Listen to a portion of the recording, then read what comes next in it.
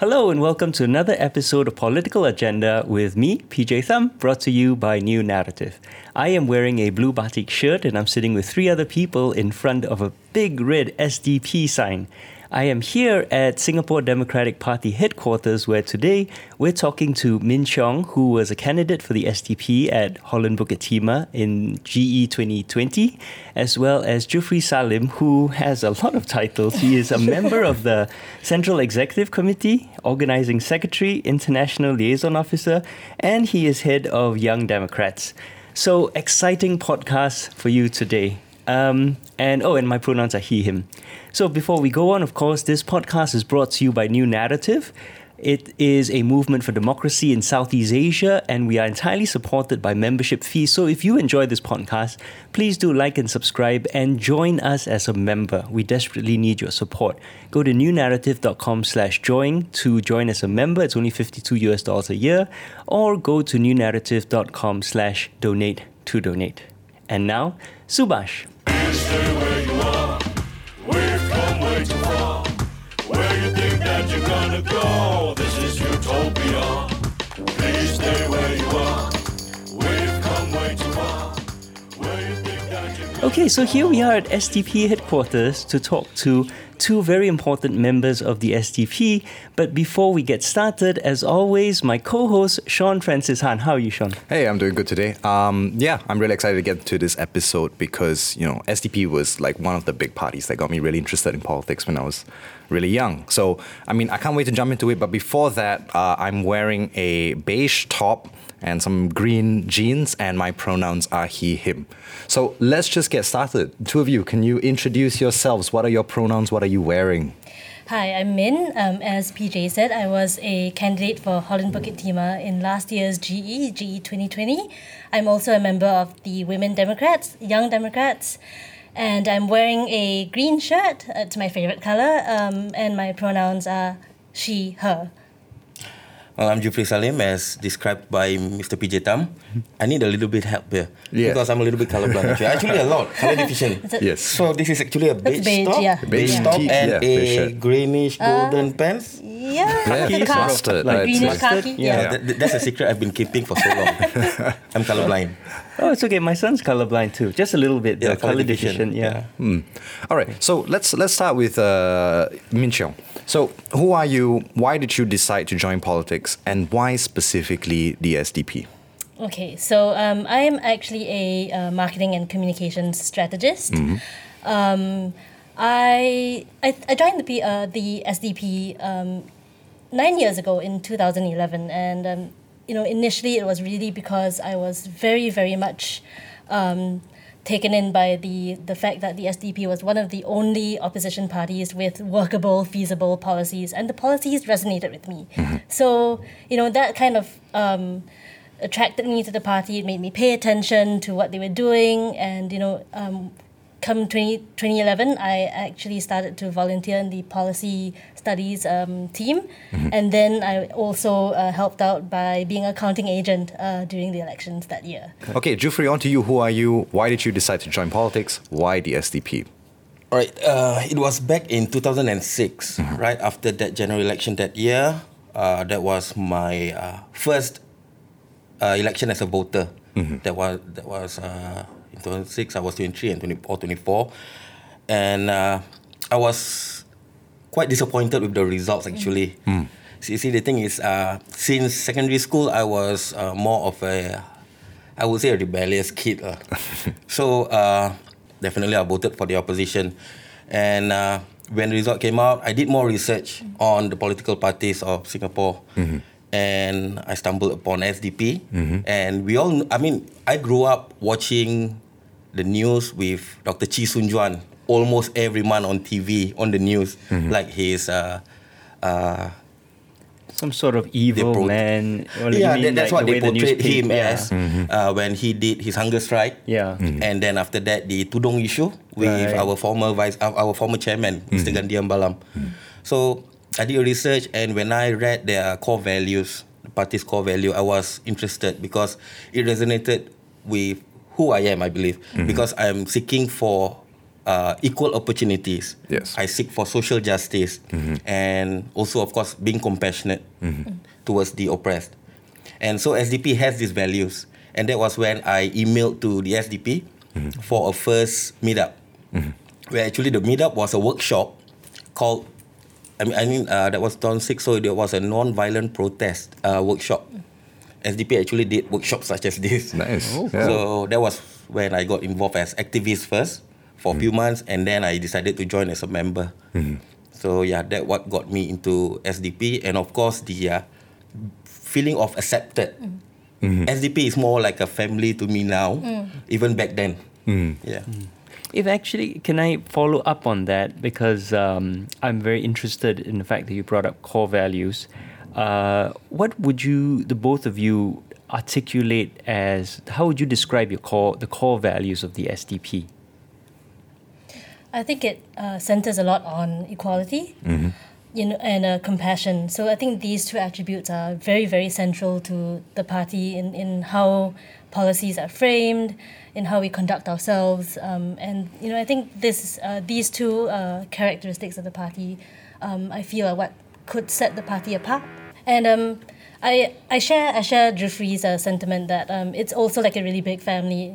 There's a lot of open discussion and debate. There's a lot of room for different opinion, which I really appreciate. And no matter who you are in the party, you are listened to. Your views are taken into account, and I think that's really important. Yeah. So I want to jump in here and just ask, right, what is the function or purpose of Young Democrats? I'm supposing that's the youth wing of the party, right? What is that for? What do you hope to achieve with that? And what's the relationship of the youth wing, the Young Democrats, to the party as a whole? All right. The Young Democrats was formed in 2001.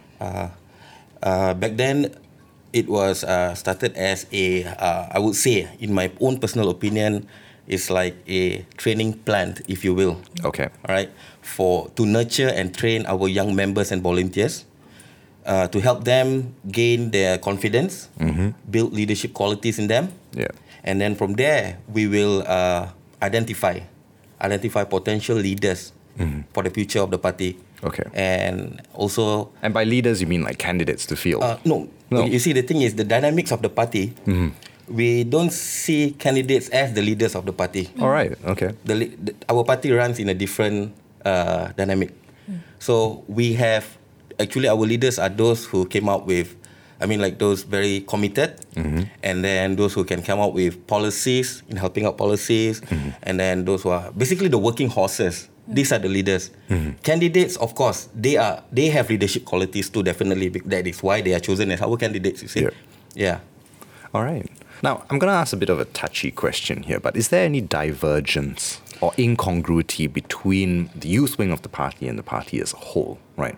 Because as I understand it, right, in general, the youth are more interested in issues like structural change, climate change, gender identity, race relations, things like that, whereas the dominant political discourse in Singapore right now from the ruling party or even from the opposition is pragmatics. Is there a divergence and incongruity? I would say no. Because actually the Young Democrats work closely with the main party. Okay. And currently, Young Democrats are mostly youth, below 40.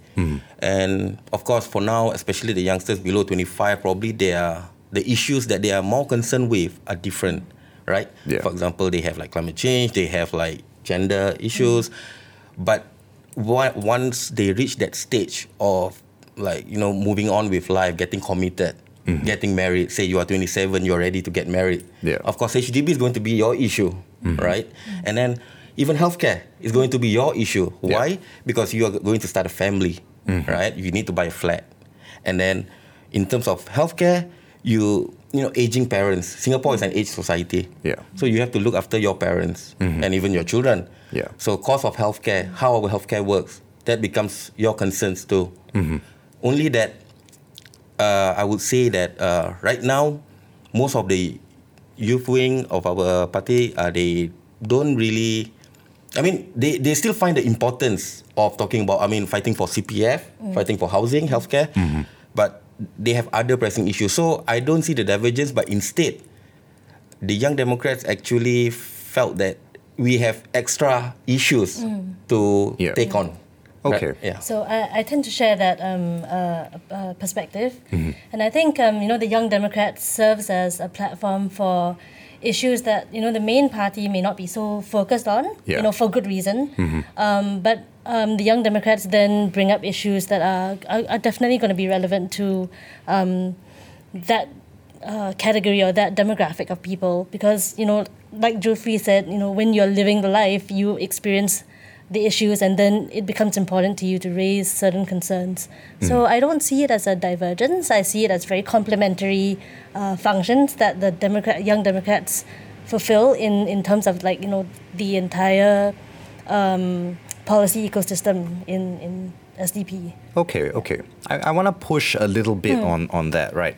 So it sounds like there are a core set of issues that the party wants to deal with. And then the Young Democrats are there to raise peripheral issues. Is that sort of what you're getting at? I don't think it's like peripheral in that sense, but it's I would say there are issues that surround, peripheral in the sense that they surround the main issues. Yes.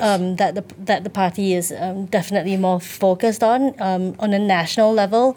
But the Young Democrats, I think, talk a lot about equally important matters, equally important issues, from a very genuine perspective of being in that group of people and knowing exactly what it is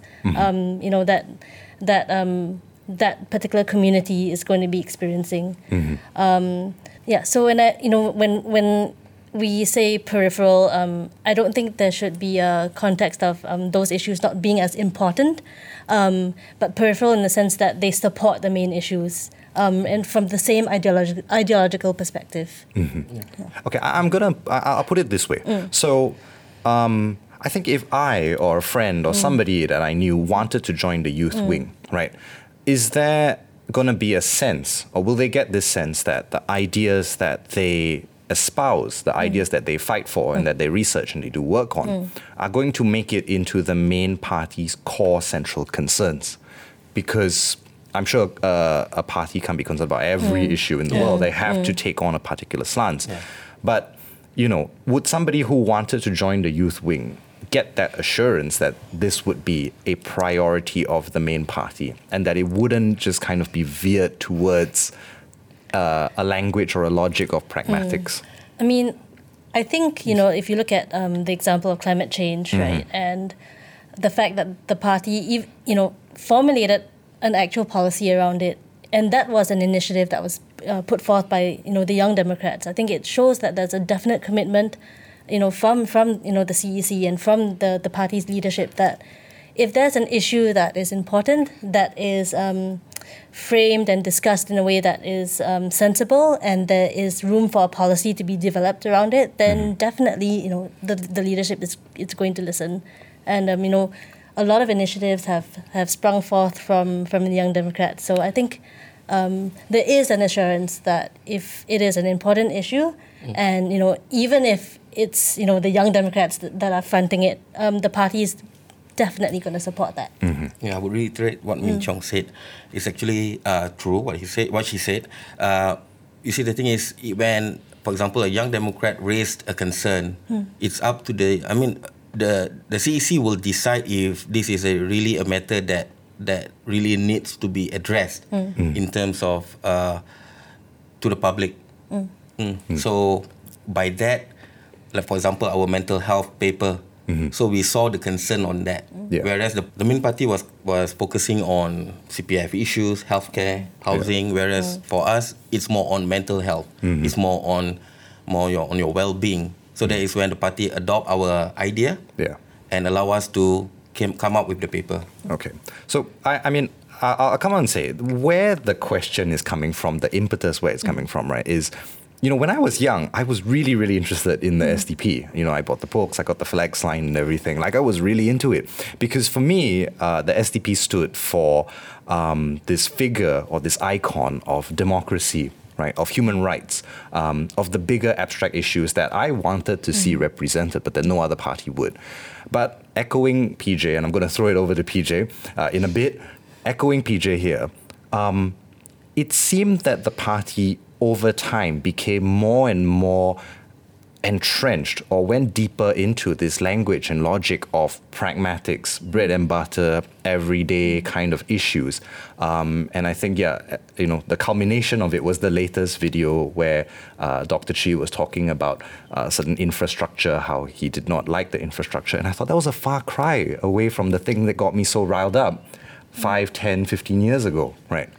So if you look at the history of the SDP and the kind of things that were being done by Dr. Chi in the 90s, they were very inspiring to a generation of Singaporeans, right?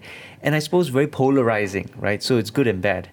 But with, I think, contextualizing it in the broader political change, the success of the Workers' Party, especially since 2011, seems to have dragged all the other opposition parties towards taking this very far more, I hate the word pragmatic, right? Because pragmatic is simply, let's do what already is being done. Let's do what's easiest, right? It's not good or bad. It's just, in some ways, very, lazy in some ways. But I'd say a far more focus on local issues, bread and butter issues, town council issues, which is also part of the trap that the PAP wants opposition parties to focus on, because the PAP can always win on local issues. It has all the money. It has, it controls the government and it influences the civil service.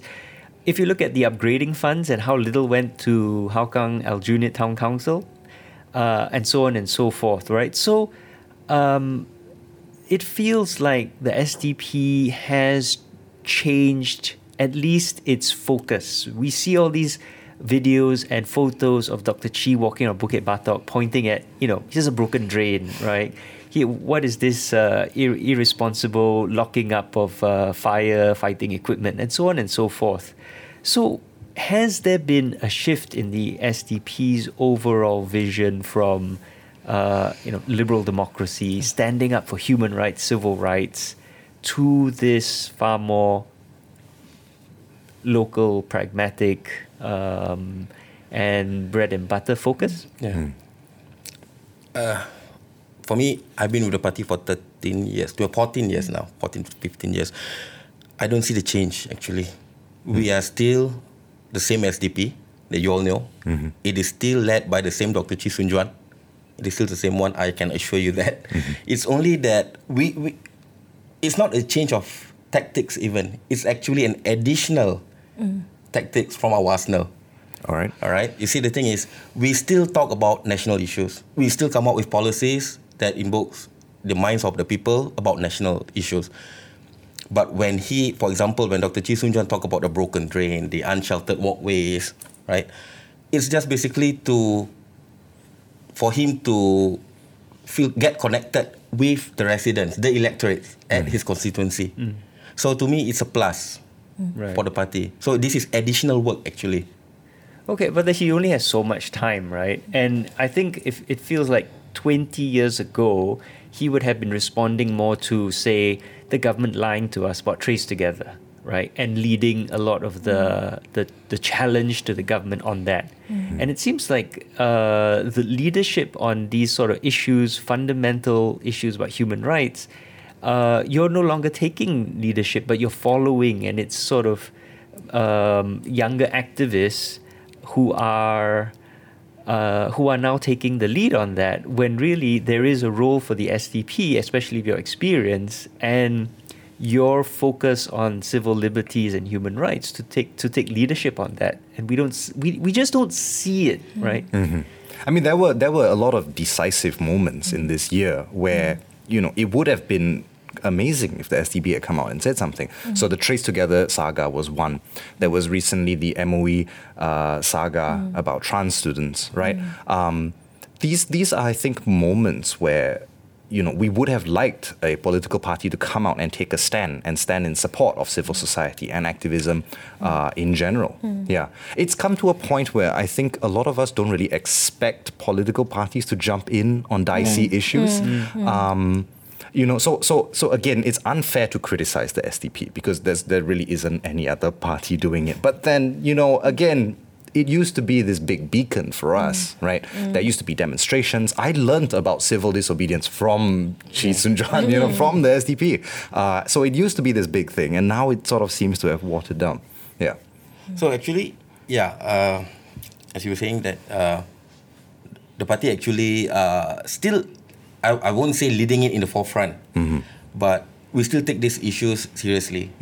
And then we have to be very careful with what we say, because right now the dynamics or the demographic is quite tricky, I would say, in terms of winning electorates. You see, the thing is, I'm not saying on behalf of the party, but most of us will feel that the party needs to win a seat in parliament for us to at least have a voice in parliament, to be more credible as an opposition party. So currently, maybe what you can see is that the swing from one angle to another angle, where we focus more on municipal issues, is actually to win the hearts of the heartlanders or the voters, electorates.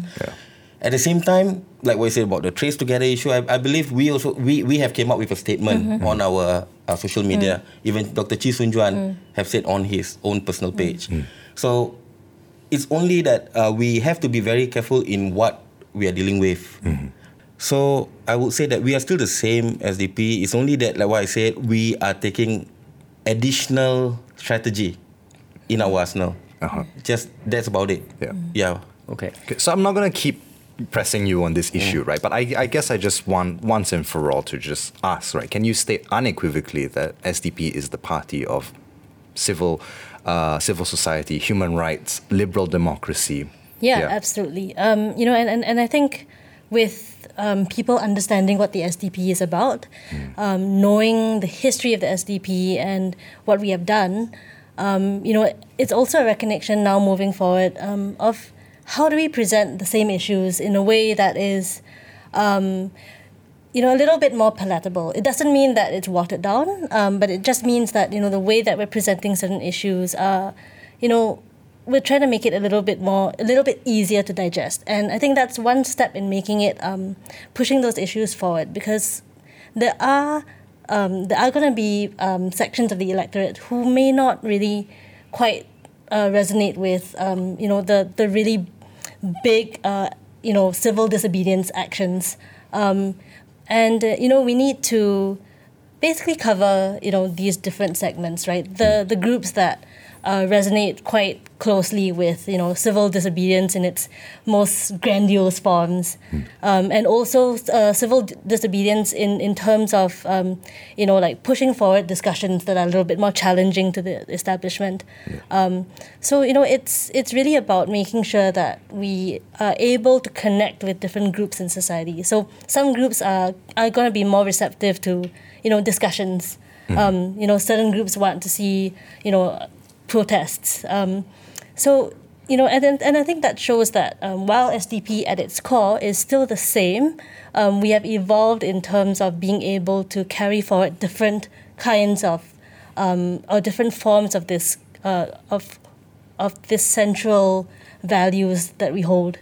I guess, is there a central concern or theme that the Young Democrats or the members of the Young Democrats seem to have, or a tendency that they move towards? Or are the issues that they raise really diverse? I would say they're quite diverse. Definitely, mental health has been a very, very central concern. Okay. With a lot of young people becoming more aware about mental health issues, and becoming more open about discussing about these issues, it's definitely something that they are, we have been bringing up quite a lot, and that we want to address. And also talking, about, a more equal society. Generally across different kinds of issues, and I think equality is something that the youth want to see, and the party definitely stands for. How we are approaching equality is to really just look at all the different types of issues that each member would be bringing up. It could be around economic equality, social equality, and so on and so forth. So, but these are the two we would say these are the two most pressing issues, I think, in the Young Alright. Democrats. Wonderful. So how do most of your members find out or get involved with the youth wing? Do you have sort of data on that? Like, what is it that pushes these 17 to 19-year-olds? I'm still very amazed by that. But what pushes them to join the party? We don't have the concrete data, but I would say that probably our social media presence, Yeah. Okay. and probably still the star power of Dr. Chee Soon Juan. Well, and Dr. Paul. Oh, of course, yes, Yeah. yes. And it's true, Dr. Paul is now becoming more popular with the Yeah. youth.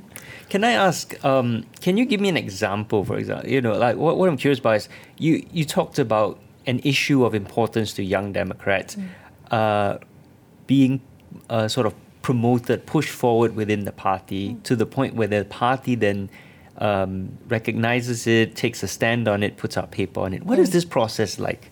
Do you have meetings, open meetings, where you have like a town hall, or is it more of a sort of discussion group? Do you put together a paper and present it to the CAC, or is it more of individual discussions? What is the When you dynamic? say about proposing ideas, How does the ideas get from the Young YD Democrats, to the party as a Okay. whole? Is there first of all, how do you decide within the Young Democrats what is the issue that you want to Yeah. collectively promote, right? Because I'm sure all of you have different ideas. So what is the process within that? And then how do you surface Yeah. it to the main party and ensure the main party then takes you seriously and turns it into policy? Okay, I'll take this first.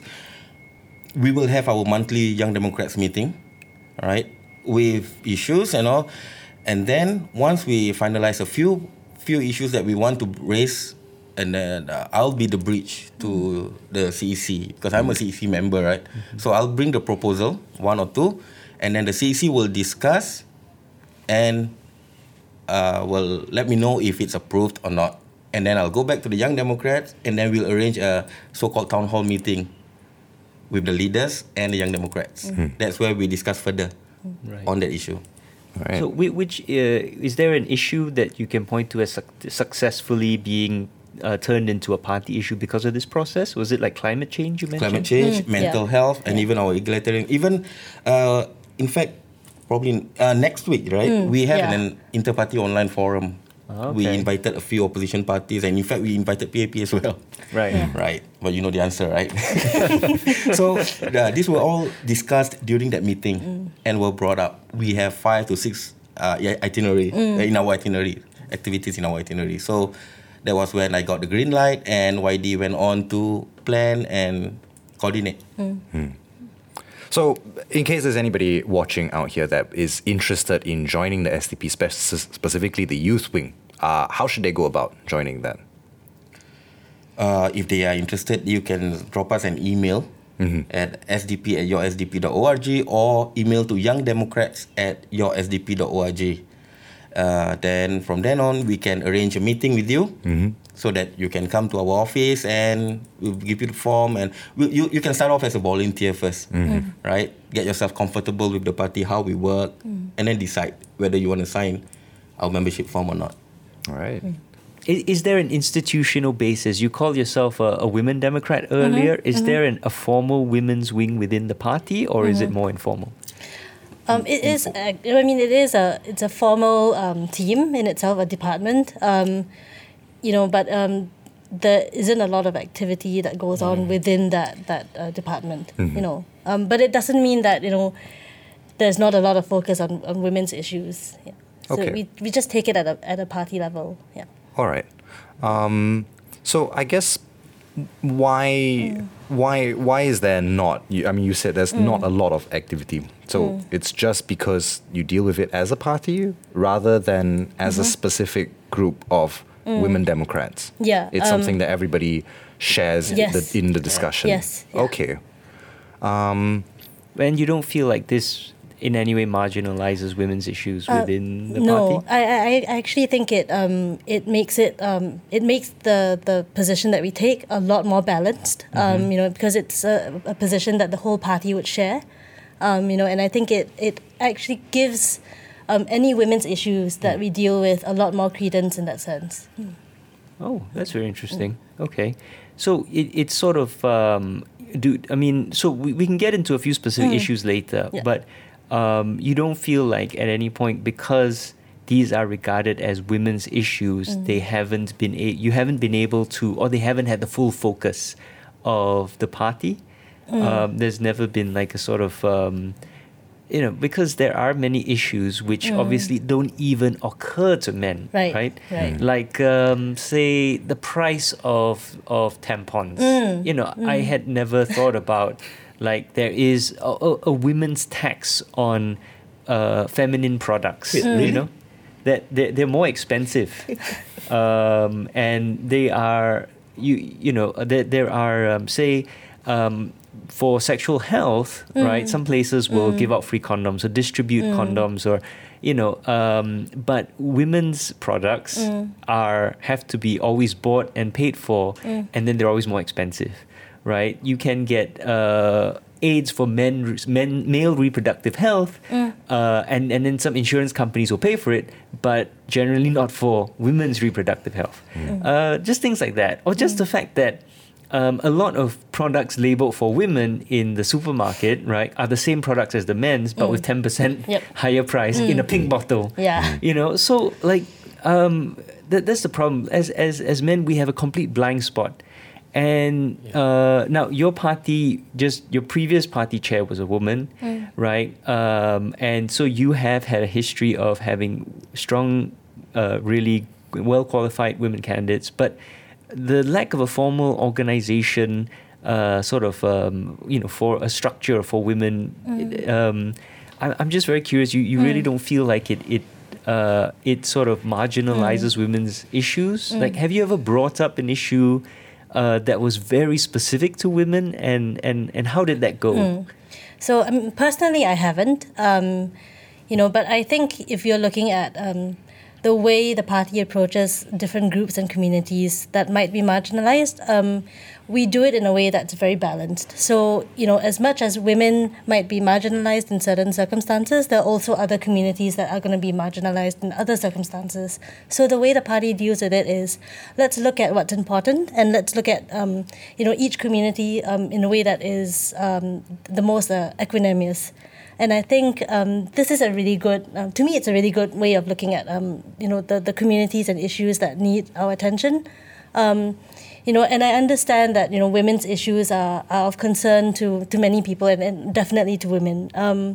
But I actually appreciate the fact that there's a very sort of, a very balanced approach to dealing with marginalized groups, and it might be a group that is economically disadvantaged, that will include women as well, but in terms of bringing up women's issues, if there is something that becomes pressing, if anybody brings it up, it could be a woman Democrat, it could be just a regular member, it's going to be taken into consideration.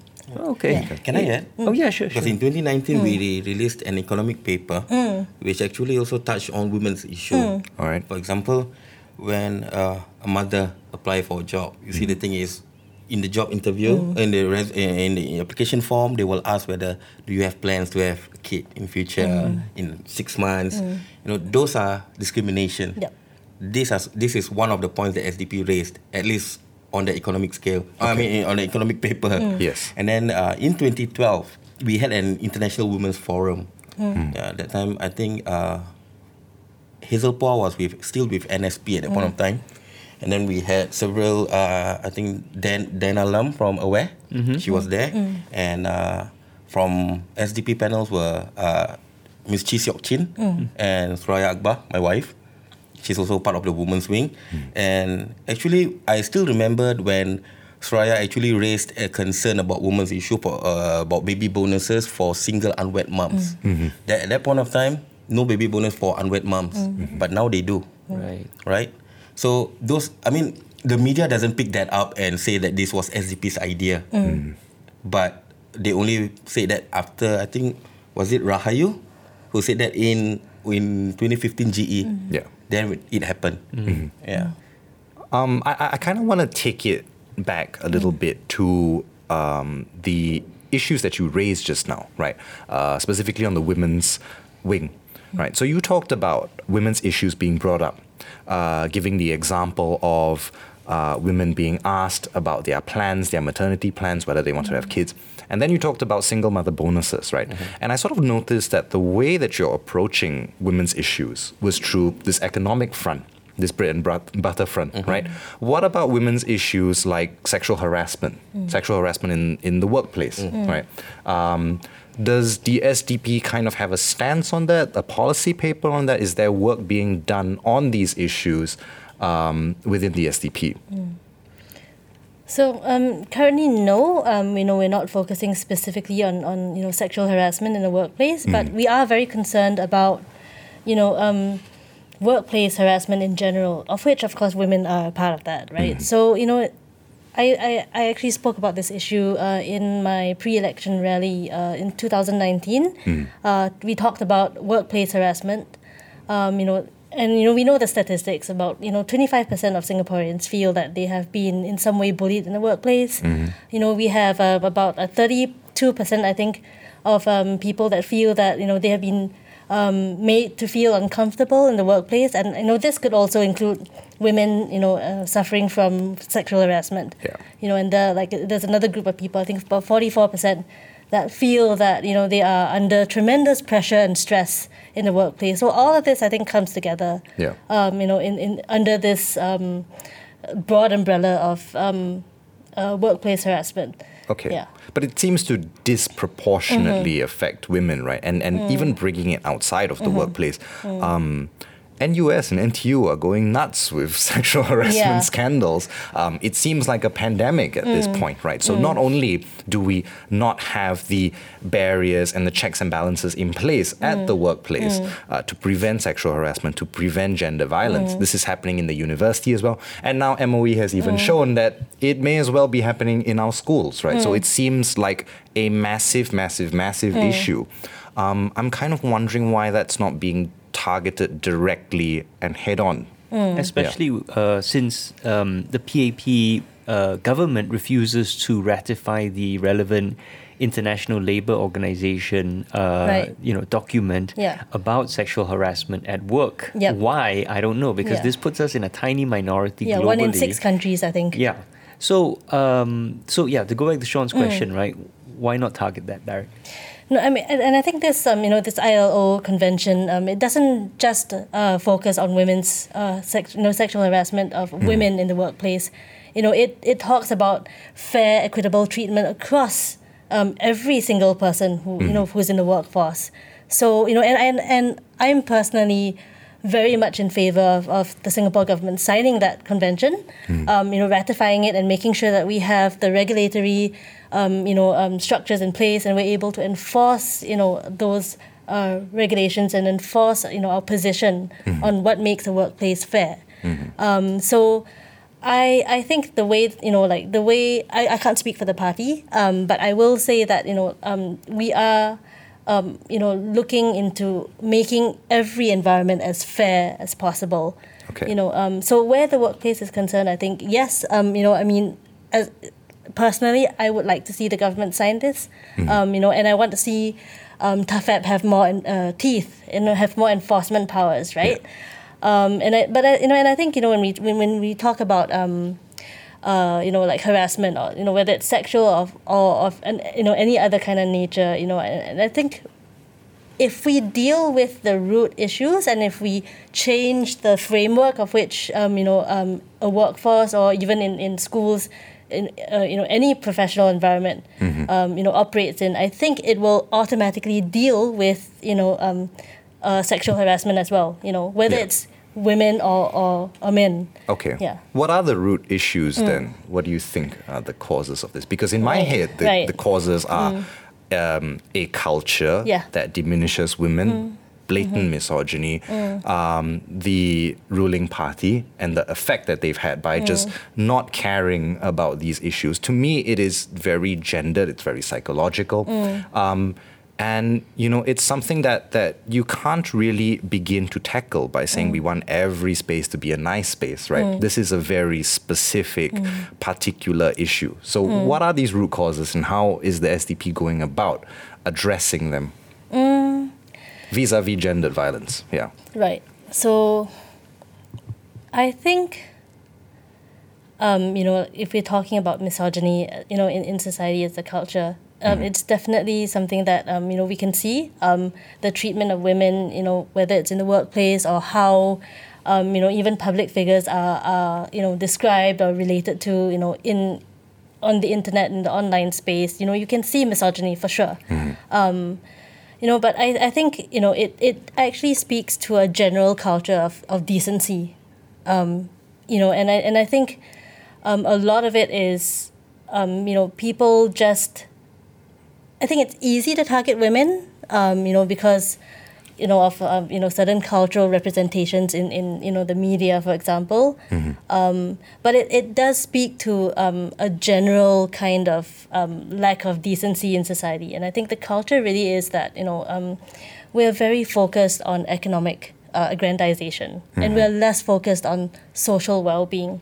And this trickles down to, how different groups are treated. And it could be women, it could be another minority group, but generally the weak in society are easy targets, right, for people that are strong. And yes, I think it does stem from the kind of culture that the ruling party might be perpetuating, which is might is right. If you have the power and if you have the tools, you can suppress, you can, you can push your own agenda forward, at the expense of another group that may not have the same kind of tools to stand up for themselves. So I think that is where the cultural origins, I think, affect women. Yeah. So I think a lot has to be done in this space. Yeah. I would say that my position really is, if we can work on, and I know that's kind of contradictory to where you come from, but I think if we work on society in general, it will trickle down to all these different groups. Okay. Yeah. So what specifically does that look like? Work on society in general. Yeah. So, a lot of it, I think, is, and this is something the Young Democrats have talked about a lot, which is, how do we redefine, like, the notion of success? What makes a successful person? Is it, like, how much money you make? Is it your educational qualifications? And is it, and who are you in society? And I think a lot of this is encouraging a more open-minded approach to looking at issues. And I think that also stems from encouraging critical thinking, encouraging open debate, which is something that doesn't really sit well with the establishment, right? We're not able to challenge the establishment without somebody, clamping down or, suppressing, your opinions, very often, right? And I think that really just prevents a lot of organic discussion, which is very necessary for the understanding of the other, right? And the understanding of self as well.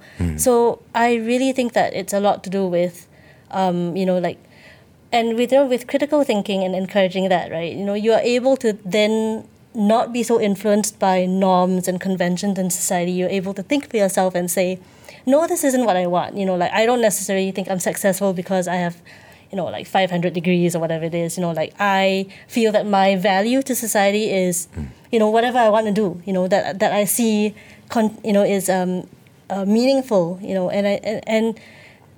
and I think if we are able to, redefine what success is to ourselves and, what a successful society is, I think that would be very useful. So I think on one level it is to open that kind of discussion, around this issue. And I think also it could really well be even things like we might want to measure like what is what kind of metric we use to determine the well-being of our nation. Like GDP may not be the best singular metric to rely on. It could be the happiness index. So that we can encompass a broader set of values in how we sort of frame and nurture our society. Yeah. Okay, I can get behind that, right? The idea of opening up discussion spaces and tackling the core issues which give rise to these issues. I think on a related note, right?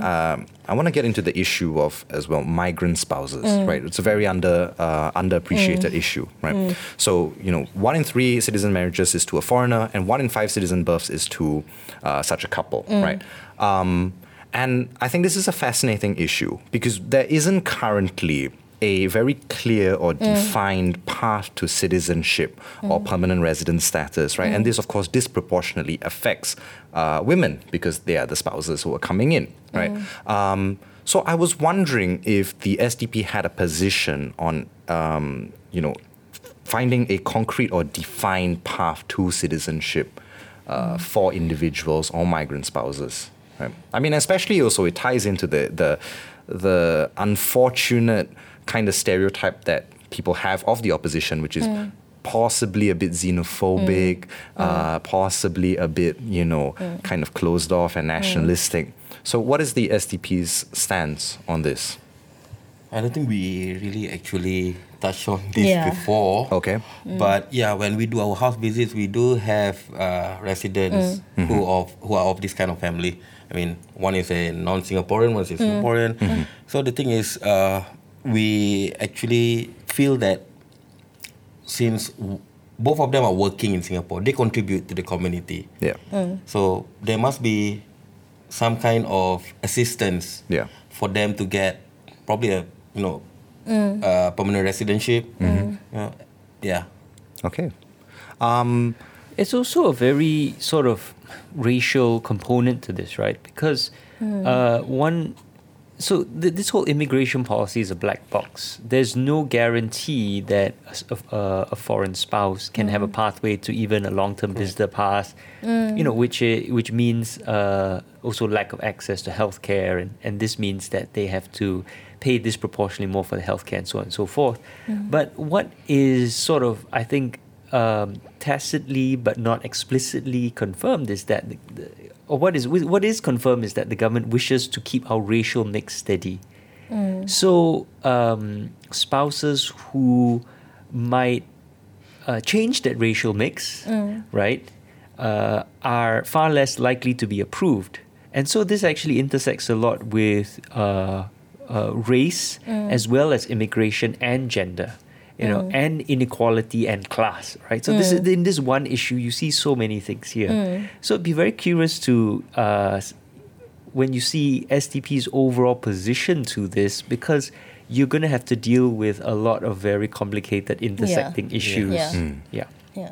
I mean, I think it's precisely because it's such a complex issue that I think I cannot speak for the party's position on this. But I think it is a good point that we might need to examine. And I think it if you're looking at a migrant spouse who already is working and fairly integrated in society, right? I mean, logically it would seem like the fair thing to do, to extend things like medical benefits, right? Especially if they have children who are Singaporeans. Especially for male who are going to serve national service. Why not help the family, right? And maybe we have to touch on this. You see a lot of women who, for example, are in abusive marriages, but because she's a foreigner, the husband, the abusive spouse, can get away with it because they say, well, if you divorce me, you'll have to leave Singapore and lose your children. So, what are you going to do about it, right? So there are all sorts of issues here which make this a very, very contentious issue. But to me, Singapore should be a place which welcomes people of all backgrounds, right? We are largely an immigrant society, and there should be equality of opportunity for everyone. So I have one last question about women's issues and the SDP, right? What can we expect to see from the SDP should you be elected regarding women's issues? What would set you out above and beyond the ruling party and other opposition parties? For me, women's rights is a huge issue, right? So I want to know, if you get into power, right, what's going to be different? What is going to be the effect that you will have on the discourse surrounding women's rights in Singapore? I mean, honestly, the party hasn't talked about like specifically what we would do to address women's issues in Parliament. Like a lot of it is really broad, overarching issues. That we would like to address, and I don't think that means that that women's issues aren't as important. Yeah. It's just that I think we haven't had that discussion, within the party yet. Yeah. So am I fair to say that the SDP's approach to women's issues is not to sort of tackle them directly and separately, but to be cognizant and aware of them as other policy papers are being produced? I mean, I think it's quite fair to say that. Yeah. So, and I think it's because we see inequality as affecting different communities, like quite a broad array of communities, and that the way we address issues is, I think, from a standpoint of like, is it an economic issue, is it a social issue, and then it's all its subsets, like, is it a mental health issue, and I think the way we kind of deal with these communities are is as such, not necessarily like, is it a women's issue? Yeah. Okay. Yeah. So it seems like the SDP is kind of coming from this a little bit antiquated idea that once structural change is achieved, everything in Singapore and the world will kind of be solved, whether that be women's rights, LGBT rights, economic issues, social issues, income inequality. They all kind of spring from the same ground, right? Increasingly, these ideas have kind of fallen out of favor, right? It seems now that activists, civil society, and new political parties, you look at Bernie Sanders and AOC in the States, are taking a more head-on approach where they deal with the issues very directly. So one good example to borrow from America, COVID-19 vaccines, right? So COVID-19 vaccines, the idea was that if we managed to get the infrastructure done, everybody would get the vaccines. What was overlooked was that even when the infrastructure was put in place, they were sent out to pharmacies, and pharmacies mostly occur in white affluent neighborhoods. And so black and brown people weren't getting them at the same rate, right? So these are issues that because you don't deal with them head on, you tend to miss out. So I guess the question or the challenge posed to you is, why take this sort of structural, ultra broad approach, right? Which seems to be kind of this old socialist idea, once we solve the economy, everything will be fixed, rather than the ideas which now are gaining traction and showing some kind of efficacy by dealing with issues head on. Yeah. No, I think it's about prioritization. So, I mean, like, when you talked about the COVID-19 vaccines, right, and making sure that there was enough of a production and it was, distributed to pharmacies, that's the first step.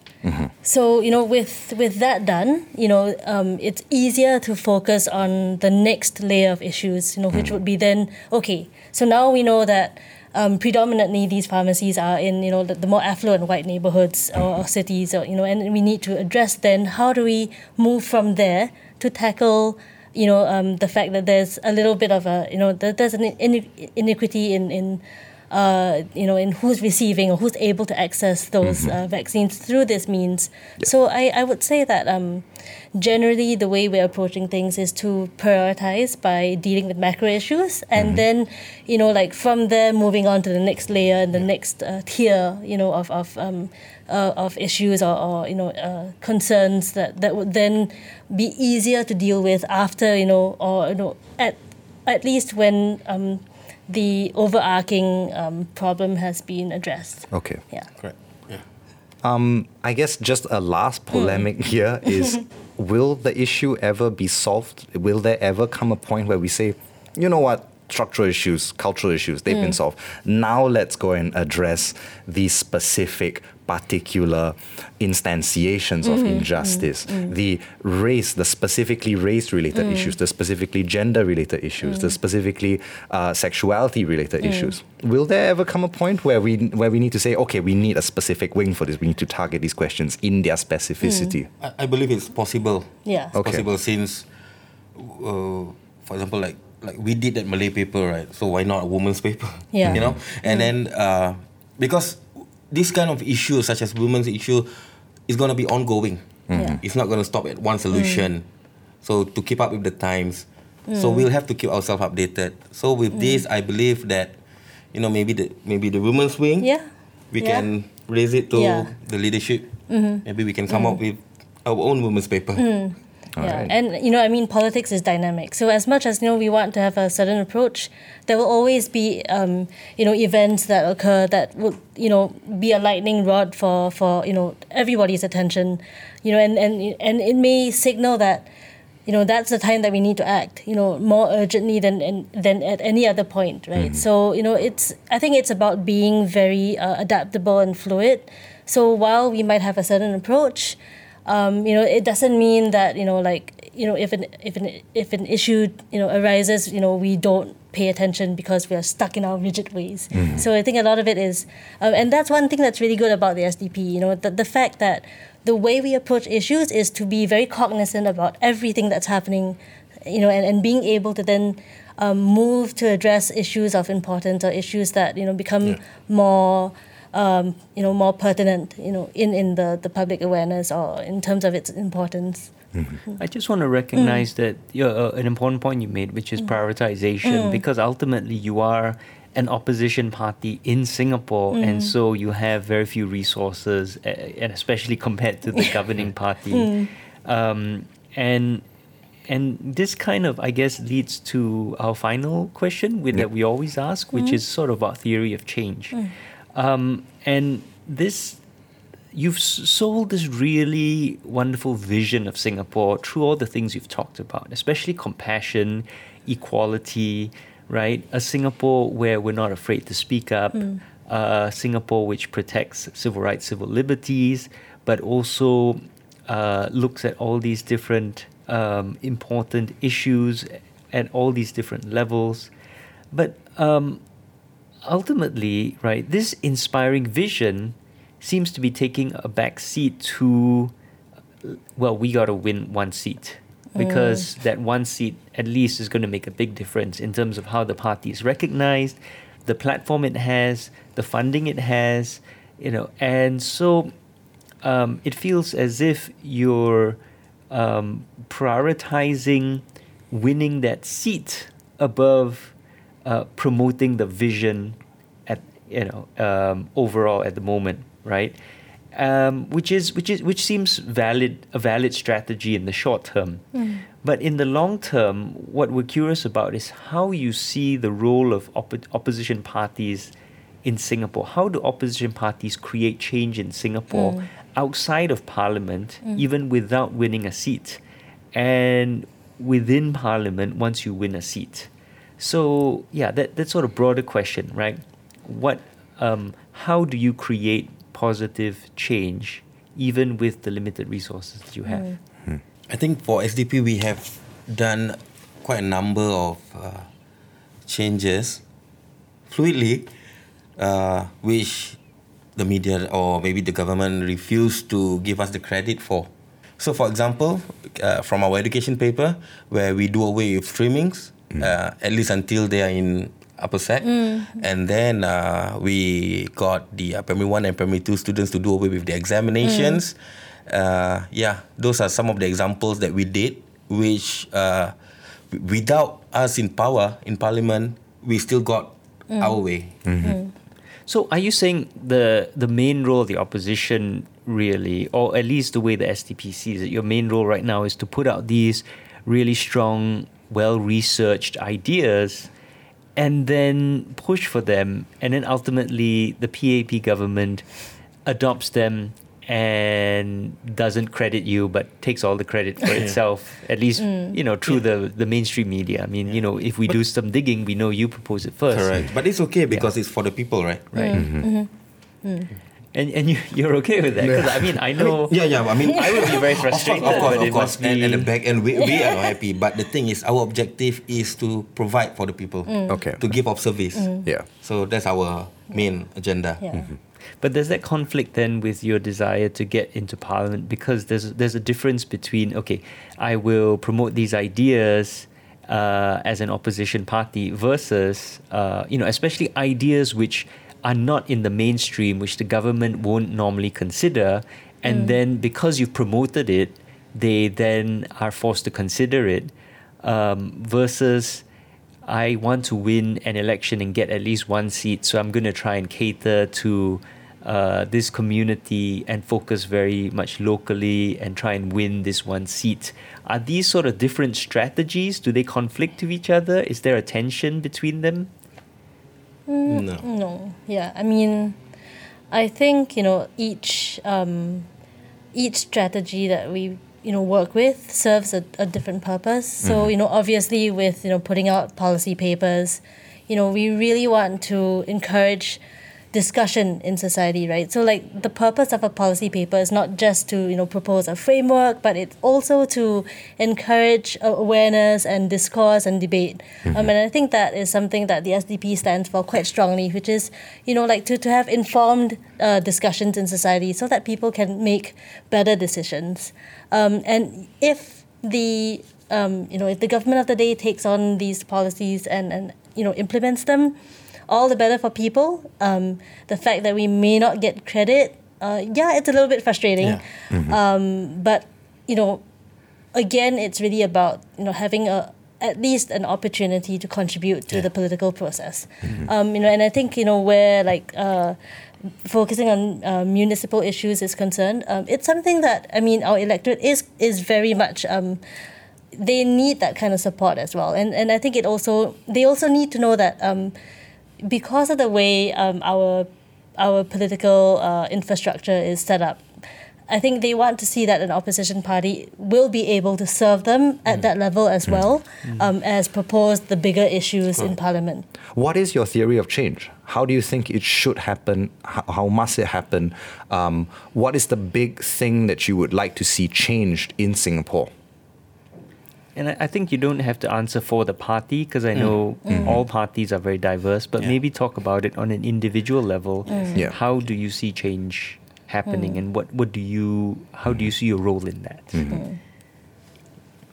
I think at a very fundamental level, my hope is that for our electorate to become a lot more mature, through having good public discourse and having this just being a little bit more open-minded and willing to learn and expose ourselves to different ideas. I think that's really for me the bedrock of for change, right? And I also like I said before, I think voter education is really, really important, because I think that's actually why I think that contributes to a large extent why we haven't seen significant change. Voting patterns always reverting to the same kind of like, I'm not sure about the opposition, I don't know what's going on, I'll just vote for incumbent, right? So I think if people were a bit more informed, and if voter education was something that maybe, like I said, like it could be an initiative that all parties, or all opposition parties, contributed to, I really think that would help. Because and making sure that it's not just something that's done on social media, but we should find ways to have it to talk to like the older generation who may not be exposed to like your like podcasts or YouTube videos and whatnot. But essentially I think it really is about helping people to understand the political process in Singapore, helping people to understand the political environment. For example, what is the difference between the PA and the PAP, right? And what is the role of a grassroots organization? It's supposed to be an apolitical, entity, but sometimes we don't see them really living up to that role. And things like, why is there a conflation between estate management and the role of an MP, or the traditional role of an MP, and a lot about even things like, what is the difference between the parliament and the government, right? Those things I think not a lot of people have a very clear understanding about, and I think that contributes to why people just end up voting for what's comfortable, what they see as safe, and I think if they understood, for example, It's very strange that the ruling party can get, say, 60% plus of the popular vote, but retain a 90% majority of seats in Parliament. Yeah. That itself is really peculiar, right? And it's about like why, and then it will kind of move into like why GRCs are unfair fundamentally, what is, like what does it mean to, what's one man, one vote kind of thing. So all these things I think we have to address.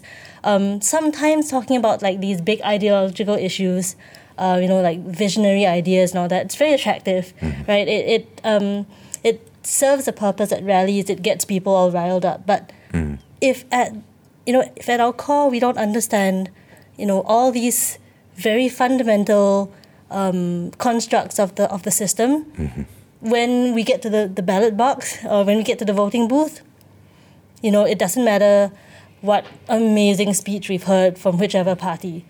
There's always going to be a sense of underconfidence or a tendency to move towards what's comfortable. So I think I would like to see change in this area. So significant voter education. So the second half of the question then, what is your role in that? Either yourself personally or the SDP, what are you doing or would like to do for voter education? I think it'd be good if we just put out a lot of resources, whether it's digital, through social media, or whether it's through, could be workshops, could be engagement, like when we go down to the ground and, do our house visits or walkabouts. It could be in a variety of forms, but however we need to do so and to connect with different segments of society, we really need to do this. I think. But are you doing it right now? So because your answer seems kind of like we should. Yeah. But you are doing it right now, right? Yeah. So we did for GE 2020 last year, right? We did put out a few resources, YouTube videos that dealt with the political process and dealt with all these issues, but I think also owing to the fact that we didn't have a lot of time to prepare for the elections. We weren't able to be as comprehensive as we should have been. So I think in the lead up to the next GE, I think we need to really focus on this. Right. So in the next 4 years, you personally, if not the party as a whole, you believe that if we focus on educating voters about these very fundamental issues regarding the institutions, the structures, the nature of our democracy, elections, that would do a huge amount to create change. I think it would at least,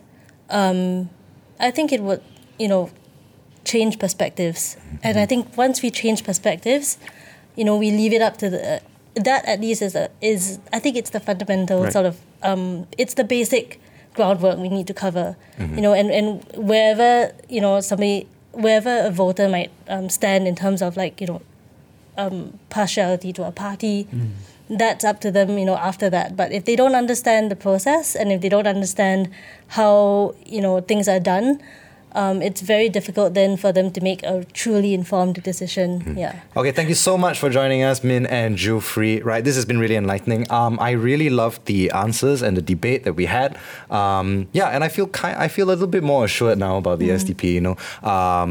That it's still the party of human rights, still the party of progressive ideals.